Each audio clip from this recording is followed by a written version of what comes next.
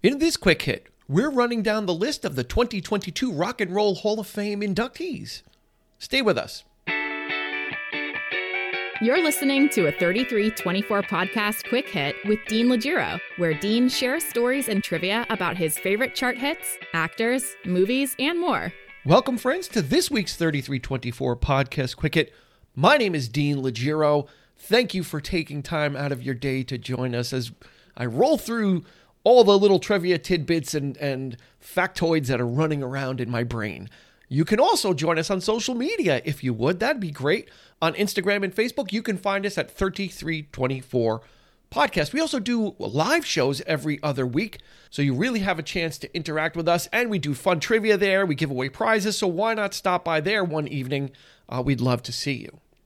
So we're talking about the 2022 Rock and Roll Hall of Fame inductees.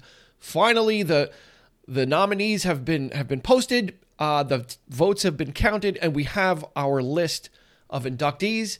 And this year, it's broken up. There are four different types of awards that are given out. Before we get to that, just a little quick trivia, a little bit of a history about the Rock and Roll Hall of Fame.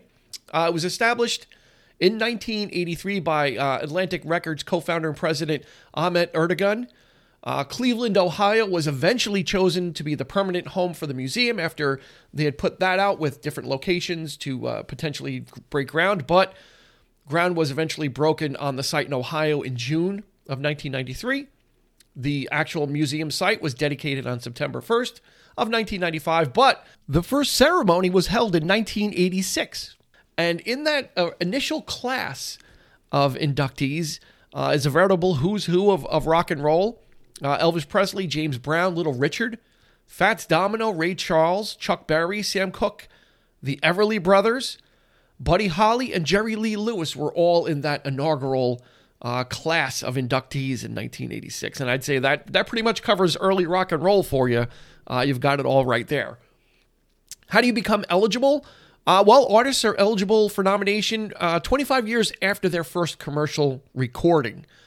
And that's kind of where a lot of this controversy comes in. There have been many artists that have been eligible for quite some time that have been maybe nominated a few times and haven't gotten in or have not been nominated at all. We can literally do a whole show about artists that have not even been nominated that are probably well past the time that they should have gotten in. The ceremony will take place November 5th in Los Angeles, and there are four different categories that artists are placed in. There's the performer category, which is basically artists who have created music, originality, impact, influence has changed the course of rock and roll. There's the Early Influencer Award, and obviously they may not necessarily be rock and roll per se, but their performance and style have inspired rock and roll artists. There's the Ahmet Ertegun Award, which is for non-performing industry professionals, so like agents or lawyers or producers that have fostered and helped nurture the growth of the rock and roll genre. And then Musical Excellence Award, and that's for performers whose originality and influence have had a dramatic impact on music. So not necessarily for their career, but maybe there was something specific that was impactful. So for this year, I'm going to go through the performer category. I'll roll through everybody, and then we'll just highlight a few of these artists.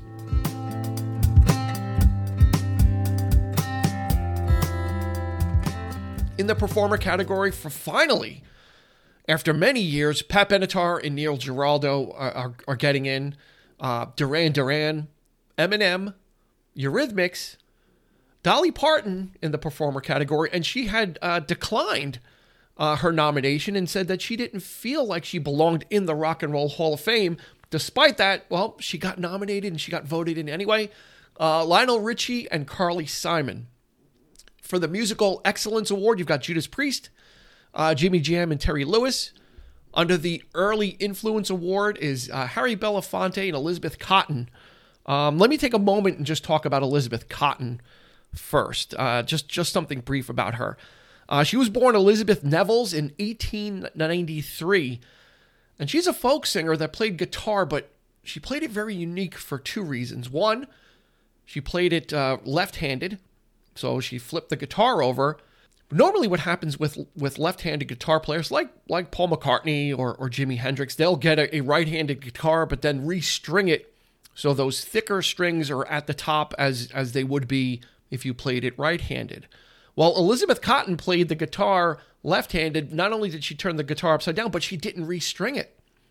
So what that meant is those higher-pitched, higher-sounding strings were at the top of the neck, normally where the lower bass strings would be, which totally changed the way someone would play guitar and how they would interpret music, and her finger-picking style really reflected that.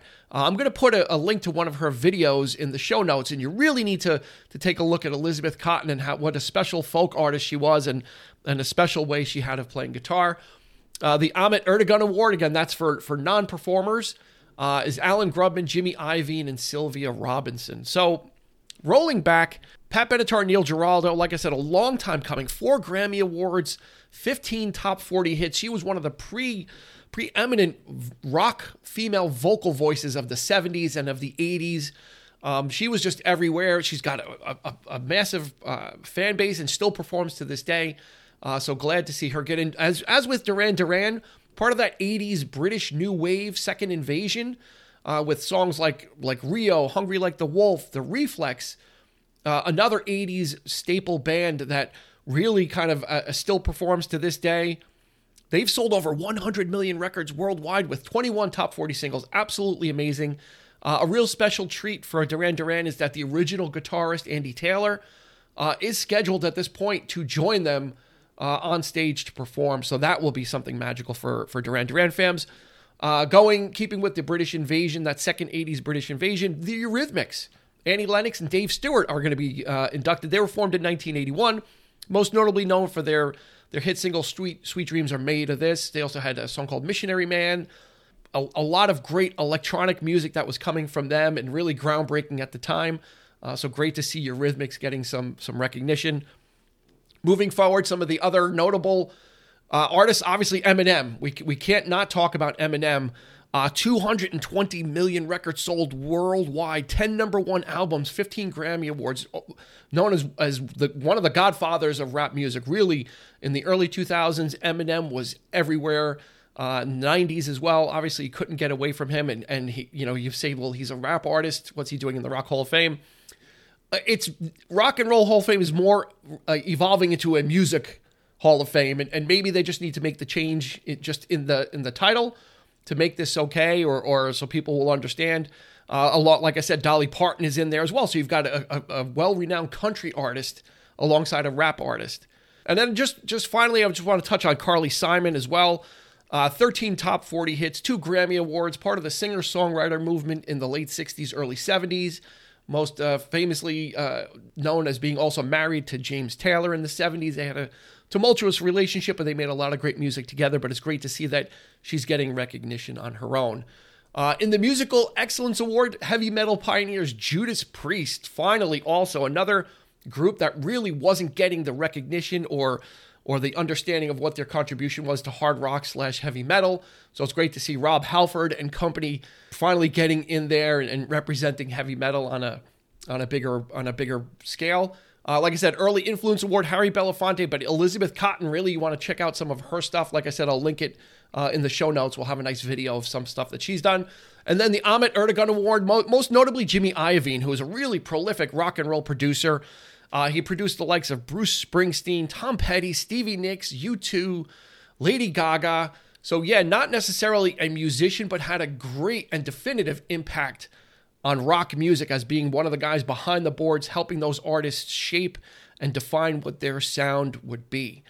So there you have it. There's the 2022 graduating class for the Rock and Roll Hall of Fame. Drop us a note online. Let us know what artists that you think should be in the Rock and Roll Hall of Fame that have not gotten there yet. You can do that by finding us at 3324 Podcast on Facebook and Instagram. Drop us a line. Let us know what you think. And that'll do it for this week's Quick Hit. This has been Dean. We'll talk to you real soon. You've been listening to the 3324 Podcast with Dean Legiro and Eric Kuber. You can find us on your favorite podcast provider, so please like, subscribe, and rate to become a part of the 3324 family. Your feedback is important, so make sure to follow us on Instagram and Facebook at @3324podcast and on Twitter @3324p to join the conversation.